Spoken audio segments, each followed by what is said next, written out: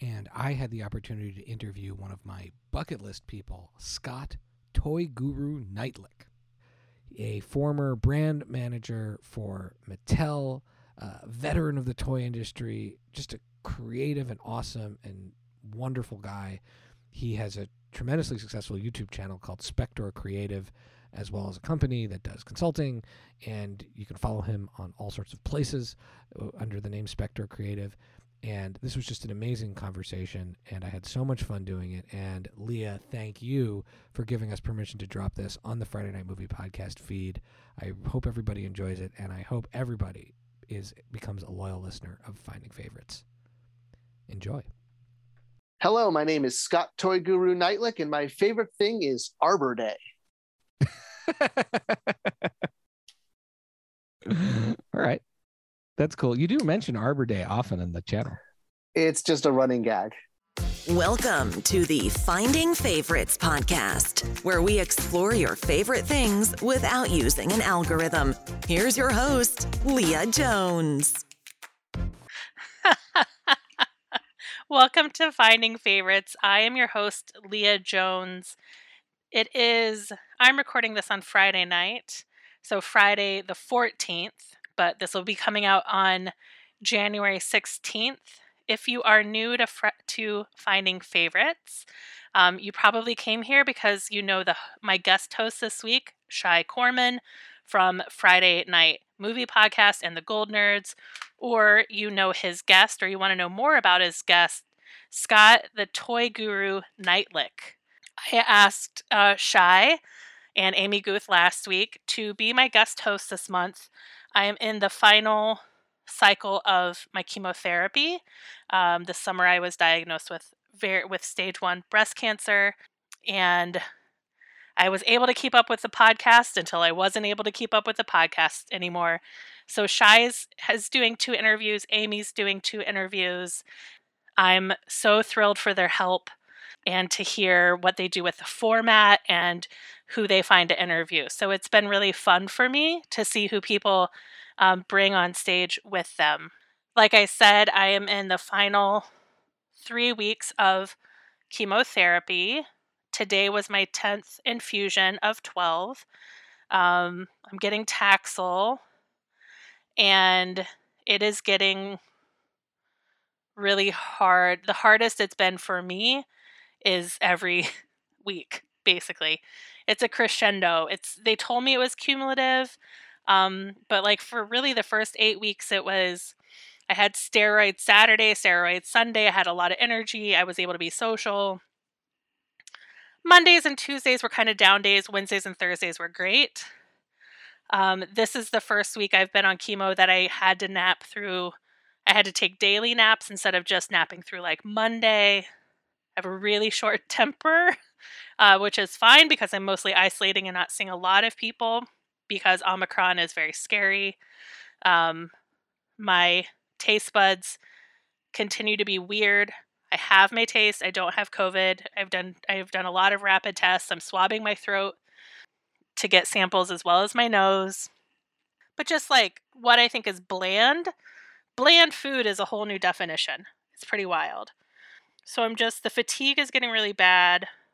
When I left chemo today on the walk from Prentice to the garage to get to the car, I had to stop and sit twice. And it's a block. And I'm still going to Pilates once a week so that I have some structured movement. Pilates is 2 blocks away, and I now I have to plan like 20 minutes to walk there in order to not be like completely winded. So chemotherapy's hard. And then for months and months, my carrot at the end of chemotherapy has been a bunch of Doughboys live shows. One in Chicago the day after I finished chemotherapy, and 2 in Boston the following weekend. And those shows got postponed today because of Omicron. So that is the right thing to do. And I really appreciate that they're putting their fans' health and safety first. But I am so sad because I really wanted to mark the end of chemotherapy with being with my domies. So I'm really sad about that. But I'm going to Boston. I'm still going to Boston, and I'm going to see, I don't know what I'm going to do. I'm going to go Boston in February, and I'm going to see some of my internet friends who are my real friends. And so with that, I will turn it over to Shai Corman. Thank you, Shai.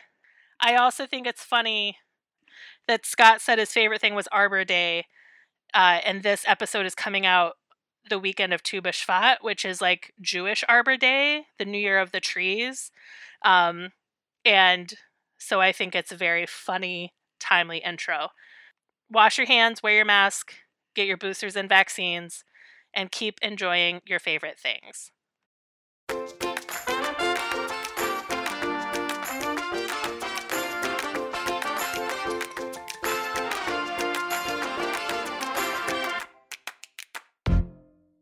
Here we are on Finding Favorites, the podcast where we introduce you to your new favorite things, and we do so without the algorithm. I am Shai Corman, filling in for my dear friend, my podcasting in arms, Leah Jones. We wish Leah a awesome, speedy recovery, and truly honored to be able to fill in for Leah this month.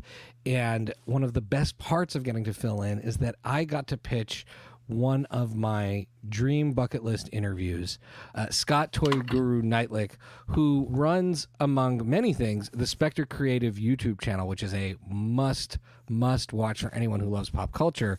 But he is a accomplished brand manager and leader in the toy industry and has this incredible wealth of knowledge that mixes child development and play patterns and business. And I'm ready to get into it. Scott, how are you doing today? I'm awesome. I'm apparently someone who can't figure out how to keep his screen plugged in during an interview, so it doesn't fade. But I think we're good now. Okay. Oop, Thank you. No, it's great to be on and chat toys, and I just appreciate all the kind words. And yeah, that's very much what the channel is all about. And it's sort of unlocking that, these are more than just collectibles or playthings. There's a lot more going on here. It's amazing. We'll get to the part where you take us behind the curtain, but what I really want to start at, because I think we're similar generationally, is let's start with your origin story. Where did the love of toys begin? What was the toy that started it all? The toy. So I grew up in Connecticut. So a lot of outdoor play. My earliest memories are playing with Fisher Price Little People, like when they were made of wood and had the little peg bodies. I had a bunch of. In fact, some of the play sets are actually in my office. Star Wars, Masters of the Universe, Construx was a really big one. It was a. I caught my wife trying to throw out a box of my Construx recently. I love Construx. Oh no, you cannot. Yes, Construx. Like, I don't understand why they're not like Lego, like Evergreen. Just Construx. It should have its own aisle. Why did it go away? That's so then we basically combine everything. That's amazing. Okay, so all of those toys, I recognize all of those toys. They all are warm in my heart. Now, most kids dream about, I want to make toys, or they see the movie Big and you see Tom Hanks's character working in the store. But you actually went and made a multi-decade career making toys.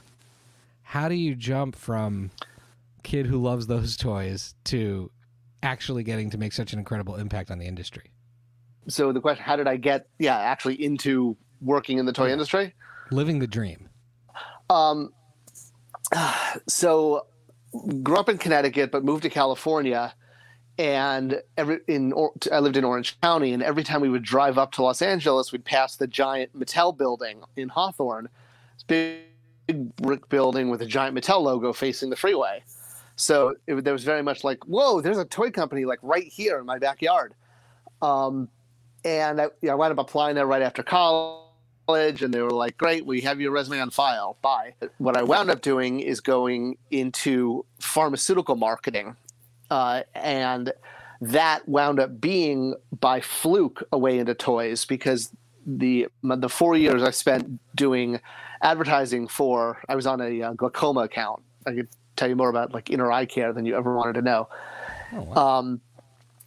And my ability, well, I guess didn't think of it as an ability, but a skill set to navigate all of the fine print of a medical ad, like all the, safety warnings and counterindications is very transferable to the toy industry. And that also has warnings and licensor lights and small parts and all of that stuff. So when I wound up connecting with someone at Mattel who, and they had an opening for a writer, when they saw what my portfolio was, they're like, "Oh, we're looking for someone who can do this." And I was like, "Oh, I didn't even know that was a thing, but yes, I can." So that's how I got started, and it just, kind of every time there was an opportunity, I took it and just sort of kept doing more and more. One of your major roles, and you see it in your channel, is the role you played with Masters of the Universe. Could you talk a little bit about your role there and how you make it into the toy you were playing with as a kid, and then like what's that application like? I really loved playing with this. Can I work on it? So it's funny the way you ask that, because that's how so many people think it is. When I was with Mattel or other toy companies, I would get people coming up to me at San Diego Comic-Con in the booth, saying, "I want to work on toys. I want to work on He-Man or Batman or, Star Wars," whatever it was. And I'd be like, "Great, what do you want to do?" And the answer would be like, "Well, I want to work on toys." And it was like, "Oh, what?" I mean, there's 100 different jobs of people that work on toys. There's marketing and sculptors and packaging designers and finance people, et cetera, et cetera. So the big difference on my end for how I got in was that I actually had 4 years of professional work. As far as how did I get to move over from what I got hired to work on Hot Wheels, but to actually work on He-Man, which was a dream project. I made a pitch to upper management that we as a company weren't doing enough on toys, and none of that was with my own company. And at the time, Mattel was licensing out He-Man to NECA to make Staction figures. When I finally got my appointment with upper management to propose this, I took them out of a crate and was like, "Look, we're letting another company make this. We could make this." So basically they moved me over from the writing group into marketing. First of all, what's a Staction character, and what's the appeal of a company making it versus just getting paid to sit home and make money while you sleep and license it? Great questions. So one, a Staction figure, I guess it's an industry term or a collector term for a non-articulated action figure. Oh, wow. So technically it's a statue, but usually to make something a Staction figure, it's sculpted to look like an action figure. Another example is Kevin Smith did an animated line of Clerks characters. I think he called them in-action figures. But specifically, these NECA Masters of the Universe toys were sculpted to look like they were part of the 2000X toy line that the Horsemen did. They just didn't articulate, which made them a lot less expensive to make. So for people who were just displaying their toys, like most collectors, you could just put these figures in the back or on the last row, and it would just look like they blended in with your toy line. That's the appeal. Got it.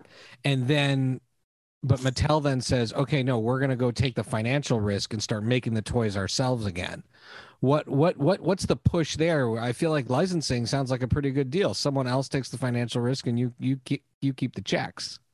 Which is what happened also when I left Mattel, and the brand basically got shuffled to Super 7. That's more or less exactly what did happen. So why willing to do it? Mostly publicity, PR, both with consumers, with the fan base, but also industry wide, to be like, hey, we're Mattel. We also do this. We make dolls. We make die-cast cars, and we can make a high-end adult collector line if we need to. So you, Mr. IP owner, should let us make toys of your IP because we can do all this. Got it. Is I guess Masters of the Universe is a Mattel IP by definition? It's like a Facebook relationship. It's complicated. Okay, got it. But it was originally created, yes, by Mattel. Since then, it's undergone a lot of breaking apart and sales of different chunks to different people. But it was originally created in '82 at Mattel. So before we take our first break, you talk about the way you talk about toys on your channel that I love so much is a deep love for toys. You talk about play patterns. You talk about why a kid would want to place it, why the box is on the bottom of the shelf. I love all of those videos. And here you are, you're telling me about business and PR and all of these things.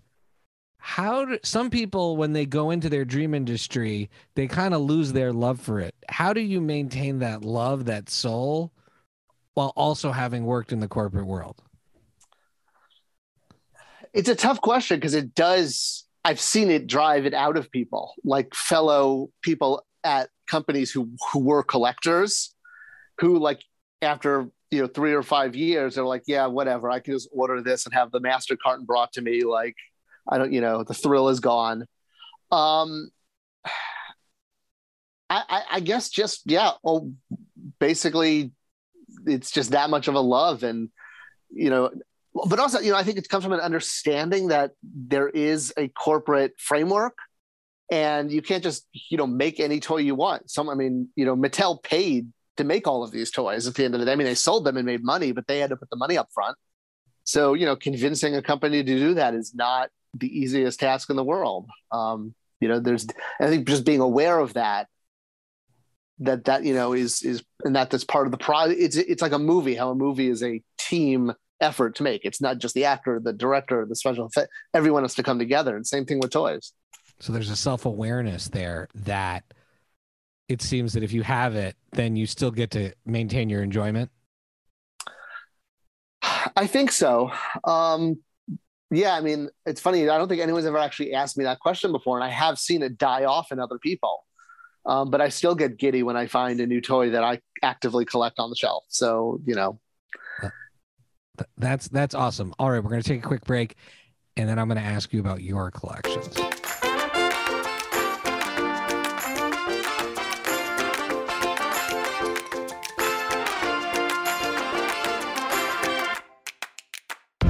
Okay, Scott, we talked about the collector that's in your heart. What do you still collect now, or what are your all-time favorite toys to collect?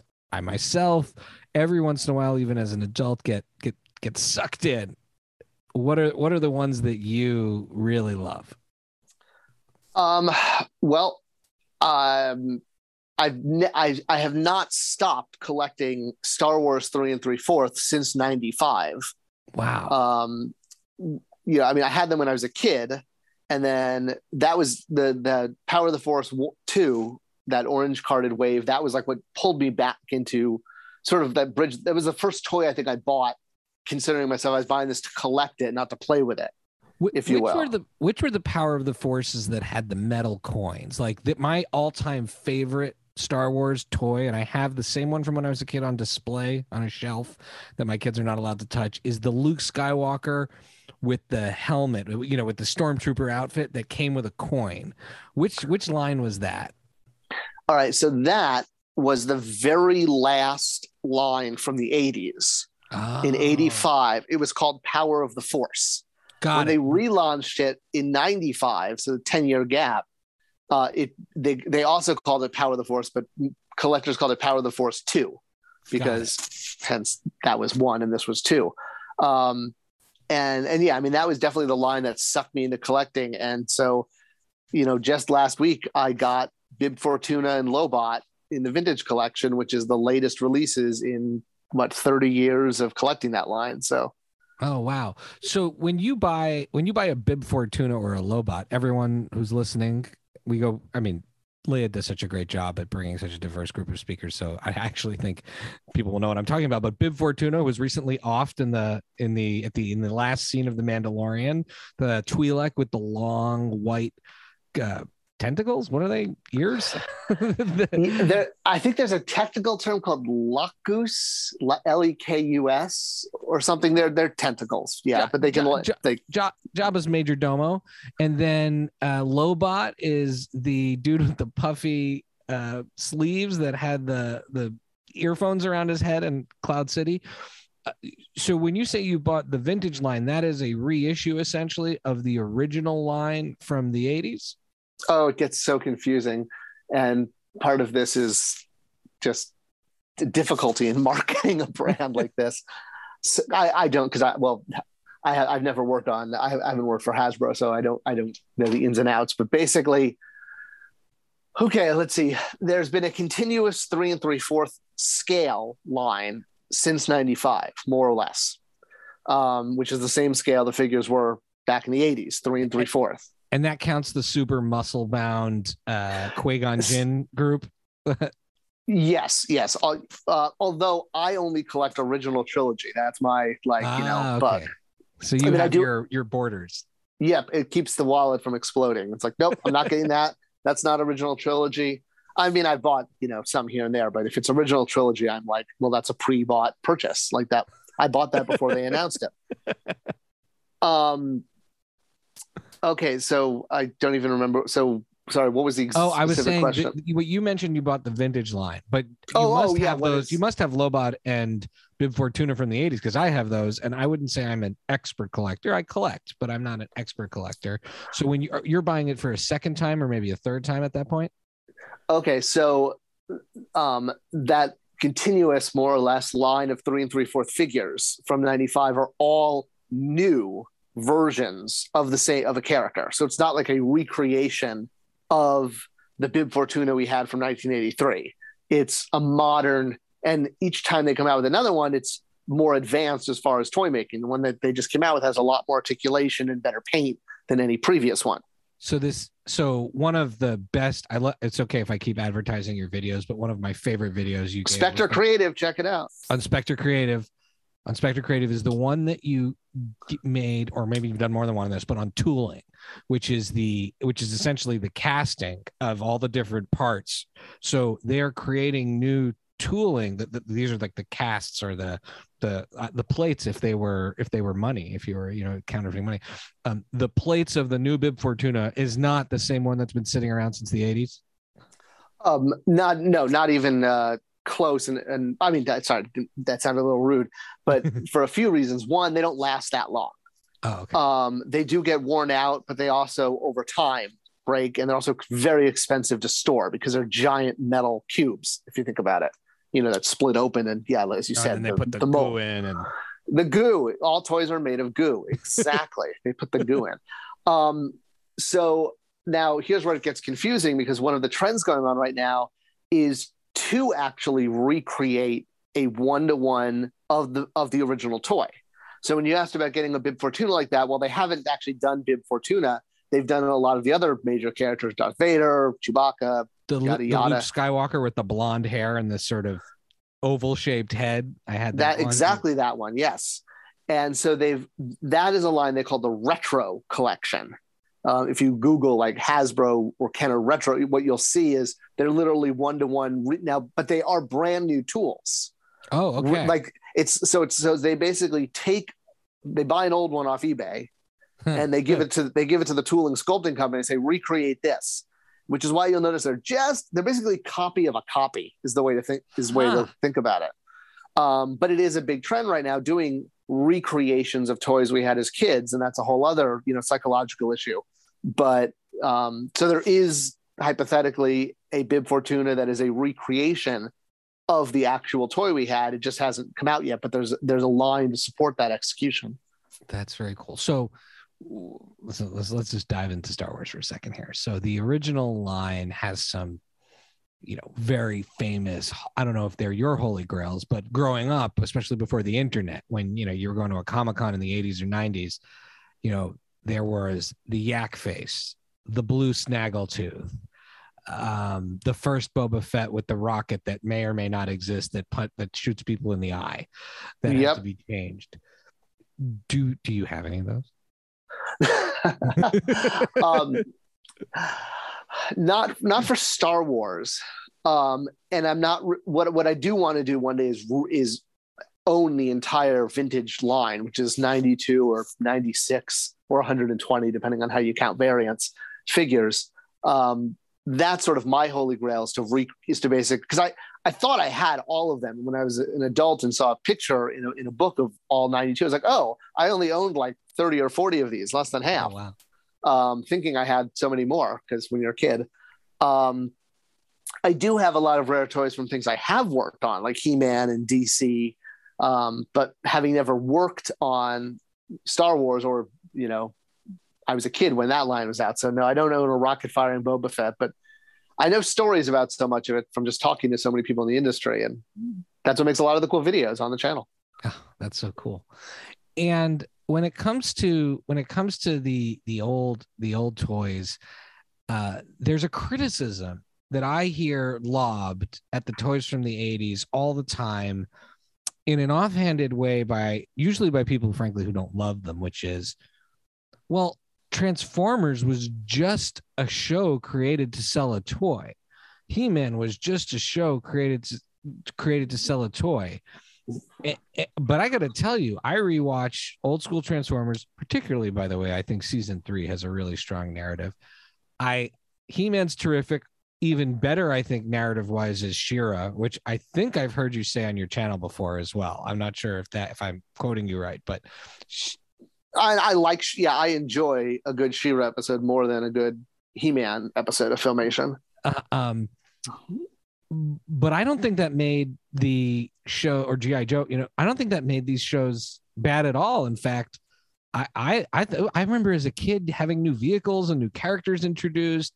That kept me interested. That kept me excited. Yeah, it made me want to buy new characters, but I felt like it was constantly mainlining imagination energon into my brain. What do you think of that criticism? Do you think it's fair? Do you think it made good shows, bad shows? What's your take on that? Very great questions. So part of it is understanding like why that was able to happen. And then part of it is looking at the fact, as you said, it was like pumping this pop culture into our brains. Having, He-Man on every day at 4:00, or, whatever the scheduled time when you tuned in with your rabbit ears to watch an episode, it was the equivalent of, it's like the water cooler effect. At Office, I would call it, like the around the slide effect, that you gather at the playground the next day and talk about what happened on He-Man or She-Ra or Transformers or My Little Pony or whatever, but not Rainbow Bright. We're not going to talk about Rainbow Bright. So that is really, I think, one of the most important things to come out of that is that it led to a communal fan base, which now, kids just binge something in like a day and it's done and they move on to the next thing. And there's no coordinating their binge with everyone else at school. Everyone's binging whatever they're binging when they're binging it. So there's no time to build an audience before kids today have just moved on to binging the next thing, or just making their own videos on TikTok now. So that's sort of like the back end answer to the question. But I think it's also important to take into that because of the Reagan administration's deregulation of the FCC in 81 is what allowed this to happen. And then Congress reversed that in 89, 90. So we had like these magical 8-9 years where this stuff could happen. But looking back, your original question, like, was this a positive thing? Well, look at all the cool stuff that came out of those 9 years. Those are the best toys. I know. And like, look at how much we love, like, that there's never been a 9-year, spawning of so much stuff ever. And it was because of the deregulation that you could now make these shows to promote product lines. I think there are some great shows for kids. I don't know what you watch or if you have kids and you watch with them, but there are some great, very narratively strong shows. Airbender, Avatar, the Avatar verse is one of my favorite things. I just started watching Gravity Falls with my kids. Terrific. And what's funny is my instinct is I'm like, great, where are the toys to these? Like, why aren't the kids then playing with the action figures? But there isn't as much of a connection to action figures as it was when we were little. Like, you saw that guy on TV. You could then go and build your entire Zartan showed up on G.I. Joe. Boom, go out and find that Zartan. He'll change colors and you can make your own Zartan story. I don't feel like kids are given the same agency with the toys the way we were. I would agree with that. And, toys are changing a lot right now in the way kids play. Not just, the obvious stuff like fidget toys and screens, But the last 2 years of being locked up, the long-term psychological damage this is going to have on children it's ridiculous how little it's being discussed. Kids, especially the younger ones, like the ones that were like 3 to 6 during this whole fun, are really going to have a lot of issues now because toys, they missed on those important toy playing years where toys help you figure out the world. And, they lost being able to see people's facial expressions, which is how kids relate to other human beings or monkeys. So it's a weird, and with prices going up and they want to get rid of packaging and everything, all the toys now have to be politically correct. And like, it's a very weird time to be making toys right now. That's wild. One toy that we haven't really talked about, but my kids got into, I have 2 daughters, an 8-year-old and a 10-year-old. They got really into Lego during this period. I know Lego has like been a big thing, and boy, is that expensive, by the way. It's not a habit that I really want to, but they've really dug Lego during the pandemic because they love the problem solving it. And not necessarily, I know there's Lego that's marketed, they're still doing this marketing for girls and boys. Not something we've necessarily followed in our house because I'm the one who loves toys, so I buy a lot of the toys. But our kids really dig like the Harry Potter Legos, and that's the closest experience I can approximate to what I had with action figures. Where does Lego fit into the whole story of toys and kids? Lego, I mean, obviously one of the most popular toys with kids. It's the highest netting. I mean, it brings in more revenue than any other toy company, Mattel and Hasbro included, has a higher sales volume. They surpassed them a few years ago. Lego, and the way they phrase it, especially corporately, is they view it as think of it like a plastic form of clay, where the Lego brick is the building block, is the clay, is what you're making things out of. And Lego is a system that lets you make anything you want out of Lego, out of, bricks and little Lego men. So it's what's called construction play in the toy industry. Like that's the construction aisle, even though it's 90% Lego. So what you're seeing with your kids, especially them playing with Lego during the pandemic, is because they're looking for a sense of accomplishment. And one of the things that Lego provides is that, because when you finish building whatever you're building, you can look back and say, I built this, I made this, there's something physical there.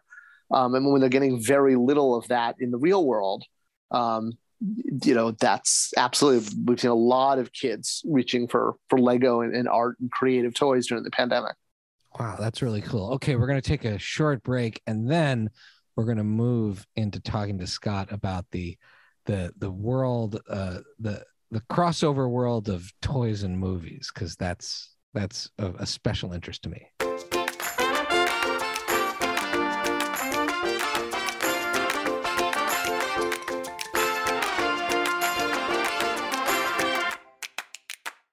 Okay, Scott, most folks know that I'm a movie TV fanatic. We talked about TV shows. Let's talk about movies. Let's talk about the hopes and dreams of the 80s kids and our favorite toys being turned into films, particularly these live action films. What's your take on what do you think is the best live action toy film that's been made of based on the actual action figure? So excluding a Toy Story or maybe you could count the Lego movies. Maybe you do count the Lego movies, maybe you don't. But what's been the most successful transition of a toy to the big screen?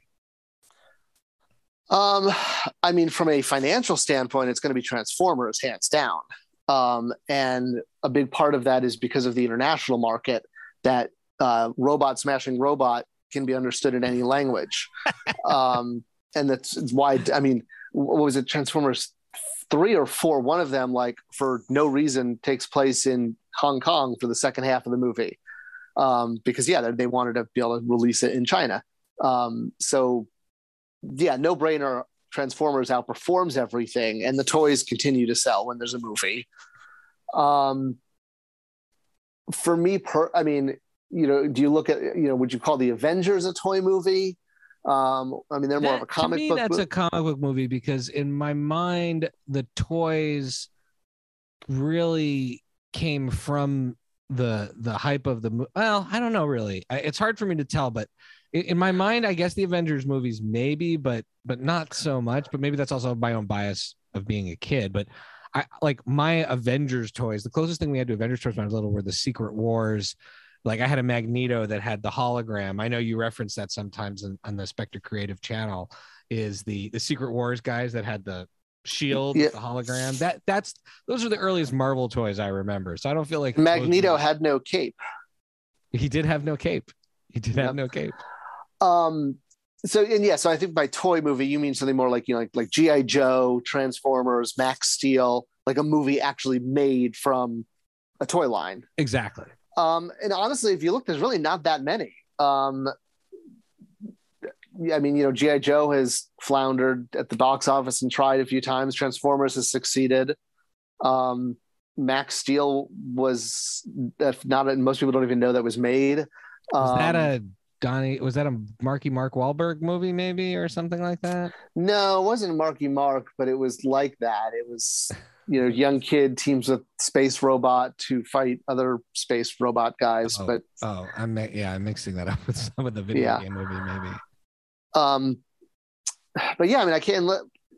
So what do you think goes wrong? Right? Yes, the Transformers movies were wildly successful, but aside from Bumblebee, where the characters actually started to approximate looking like they did when we grew up, why do folks not?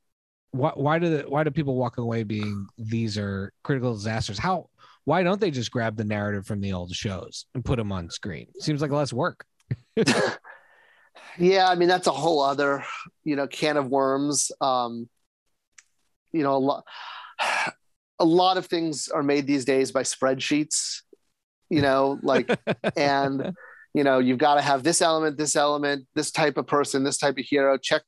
Okay, everything works. It should be the mathematical formula that is a hit movie. Oh, it didn't work. We must have had the formula wrong. Quick, tweak it. And, et cetera, et cetera. And, we've seen this with a lot of recent movies that are aimed at sort of the geek audience. So yeah, it's why I always wonder that because, if you go to see, Tale of Two Cities or Pride and Prejudice, like they basically pick up from the book and just tell you the same story. But every time they do Captain America or Transformers or Star Wars, they have to like reinvent everything. Like they can't just do the Thrawn trilogy for Star Wars, or they can't just do like I always wonder this because I'm like, yeah, if I went to go see, Oliver Twist, like I'm not expecting robots and werewolves to show up anytime before page 200. So yeah, it's weird that classic literature gets that, but modern stuff has always got to be like, oh, we're going to reinterpret it, make it our own. And, the Thrawn trilogy is an aside, which is by Timothy Zahn. It's now it's been pushed off to be Star Wars Legends. To me, they've tried to fight that. And in the end, they're right back at it because they're using a lot of the good stuff from that, whether it's, in The Mandalorian and in other places. So, and in the animated shows. So maybe they should have just started there. Irony is not without a sense of reality. Yes. And you mentioned before He-Man 2000 and X. I believe that's a reference to the early 2000s animated series, which I thought was a really excellent update of He-Man. Like I watched that as a grown-up and I thought, wow, this is He-Man, only it's got more of a deeper narrative, almost like Star Wars or Lord of the Rings type of lore that's baked into an ongoing story. There was G.I. Joe Renegades, which to me I thought was really excellent, an excellent update A-Team version of G.I. Joe, but far better than the movies. There's an update of Thundercats that I watched a little bit of. Are there interpretations that you've seen either in the animated world or in the TV world that you say, oh no, this was solid. I like this one. This one was a worthy update. Interesting question. That He-Man show, that was the Mike Young production show. Yeah. That ran 2001, 2002 ish. I totally agree with your assessment of it. It was like He-Man, but it was like perfectly updated. Unfortunately, kids of the time didn't like it at all. And it was okay, that's what happened to it. Yeah, I mean, there were other issues with case packs and the airing time of the show kept moving around. But at the end of the day, kids just didn't get into a giant muscle man running around in furry underwear.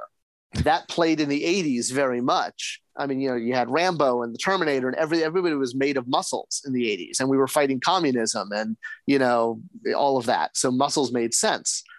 Flash forward to 2001, 2002, and that message wasn't working with kids, and they totally that kind of illustrates. And they weren't interested in the politics between Stratos' society and Buzz-Off's, which I thought was one of the most fascinating episodes. Yeah, but I am. That's exactly why I want to see. I want to, know why Merman's people aren't talking to, the little skunk guys that turn into Stinkor. Like, yeah, absolutely. Everything you just said, perfect. And it's funny how like the new Netflix show tried to do that very much. I think there were some communication issues with the fans of what they were going to be able to do. I mean, that Netflix show, I feel like I'm in communications, job in my day job. And I rarely like when people blame communications, because I think a lot of the times it really comes back to the substance of what it is. But this was a clear case where I thought, I haven't finished it, but I thought it was terrific, the amount of it that I've watched. But if you were walking in expecting He-Man after they offended that first episode, and then they only released half the series right at the point where it looks like He-Man's never coming back, that is a tough pill to swallow. That is a tough pill to swallow. But what did you think of that show? Did you, without the marketing communication element, what did you think of the Kevin Smith adaptation? Visually, my favorite thing was how it looked visually. I thought it was just beautiful looking. I mean, the colors, all of that. I like the first half better than the second half. The issues, with He-Man disappearing and Teela taking it over, that I had zero issue with, because I like a good what if. I like a good, what would happen if He-Man wasn't available and Teela had, I'll watch that. The problem was that's not how it was marketed. It was marketed very differently. So people went in, with expectations. So that aside, I liked the first half. I liked it as a cool Teela story. That was awesome. It was really freaky to see things like came up with in the classics line wind up in the show, wow. Vicor and, Clamp Champ's real name and, stuff like that. I was like, hey, that's crazy. That totally came from classics. That's awesome. Yeah. They send you, do they ever send you an email? They're like, hey, you just have to watch it to find out. Just got to watch it. That Mattel owns all the work I did. And that's just one of the things you do. But hey, I got to come up with a real name for Clamp Champ, and it was used on screen now. So yay. That's pretty awesome. And they did some really cool stuff that really referenced the toys beautifully. Like Wonder Bread He-Man is now is essentially or the brown haired He-Man in my mind is that Wonder Bread He-Man. He essentially is a character now in that. He was in classics. They picked up. That's exactly another example. And we did that deliberately in classics, not just making that variant He-Man or, Wonder Bread, we made him and Vicor and other characters based on concept art into legitimate characters for exactly that reason. So they could be marketed and other toys and content could be made from them. And it wasn't just, Ralph McQuarrie, Luke Skywalker, a concept drawing of Luke Skywalker done as an action figure. We were taking the concept drawings and turning them into marketable characters. And then seeing that on Revelations was like, whoa, mind blowing. They actually went with us. Hats off to you, because I love the way they're not even Easter eggs. They made them part of the story. They weren't just fan service. They were taking what you had created in the toy line. Back to this previous conversation we were having about making a show about toys. They were taking the creativity that went into that and bolstering the narrative with it. I thought it was terrific. Yeah. And I think in the second half, there were just too many reversals for me.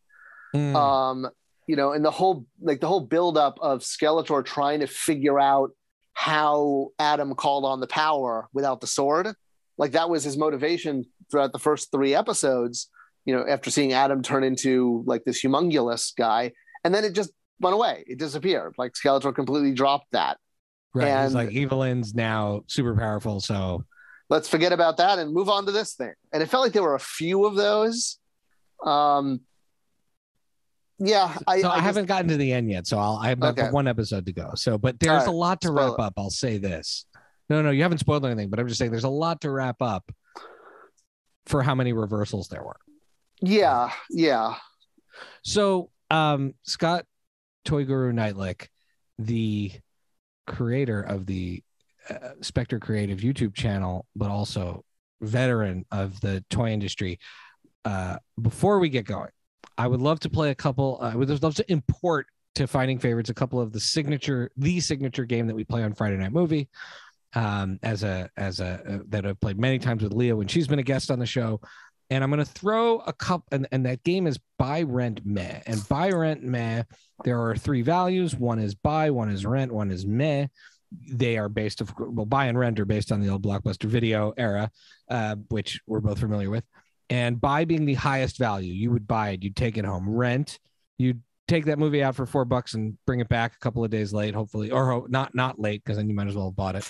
And then meh can be whatever you mean. Meh, you can assign a lot of value and meaning to depending on how you deliver that meh. So it's not necessarily the lowest, but it is a meh. And so let's start easy with some classic toy lines from the 80s to give you these 3: Masters of the Universe, Star Wars, one we haven't talked about, but one that I really love and wish I had as a kid but never got to, is Thundercats. Buy, rent, meh. Rent. I like Thundercats. But they came out when I was getting a little, like, I guess, old for that first batch of figures, probably similar. And yeah, they were cool. Like I just never got into them. And Star Wars, Masters of the Universe? Those are buy. Those are buys. Okay. All right. Now let's pit 3 against each other. So you can only pick 1 for each of these. Okay. And we're going to go with guys wearing Mandalorian helmets in honor of the Book of Boba Fett coming out. So we've got Boba Fett, Jango Fett, and the Mando, Din Djarin. How would you rank those in buy, rent, meh? Like buying those masks to wear them? No, those characters. How would you? Which one would you buy? Which one would you rent? And which one would you meh? Okay. I got it. All right. I would buy Mando. I would rent Boba Fett, and I would meh Jango Fett. Wow, you'd rent Boba Fett. That's a bold choice. What's the rationale behind buying Mando and renting Boba? I went into Mando with very low expectations, and it absolutely blew me away. Boba Fett's, growing up in the 80s, like we had our 2 minutes and 8 seconds of Boba Fett on screen. Like, yeah, he's really awesome. Besides him just being another masked, awesome Star Wars character, though, I was never really cheering for him or excited when he showed up. It was just, hey, it's Boba Fett. Everyone loves him. He's like, the popular kid. And I do, by the way, recommend people check out I think it's the latest Spectre Creative video as of recording this, or no, maybe the second latest. There's a recent one you just did on George Lucas's attitude towards Boba Fett and changing attitude towards Boba Fett that I thought was really cool. I won't give any spoilers of that one, but it's and a summary of all the different times media has had him crawl out of the Sarlacc pit, because it's happened like every 5 years in something else. That's right. And Jango Jango is the product of a spreadsheet. We need the helmet in this movie. Yeah, they really thought he was going to be more popular than Boba Fett. Like he was going to be this generation. But now it's Mando. So there you go. There you go.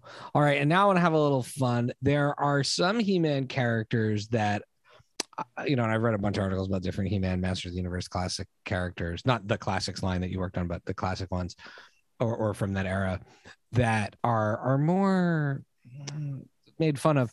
The one that is always at the top of my list of Stinkor, which my parents brought home to me because he was embedded with an actual skunk smell. I took him, I played with him in the bath. I then smelled like a skunk for days. So they returned Stinkor to the store, and I never had Stinkor again. So I give you 3 here. Buy, rent, or meh. Stinkor.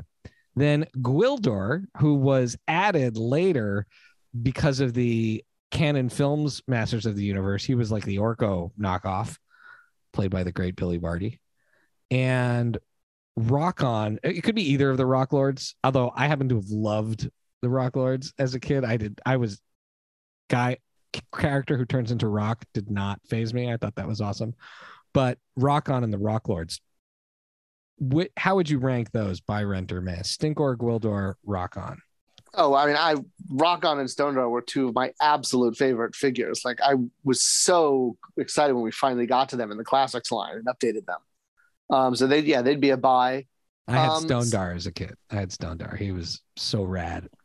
And even Super 7 made Granita, who was the girl Stone Lord, awesome.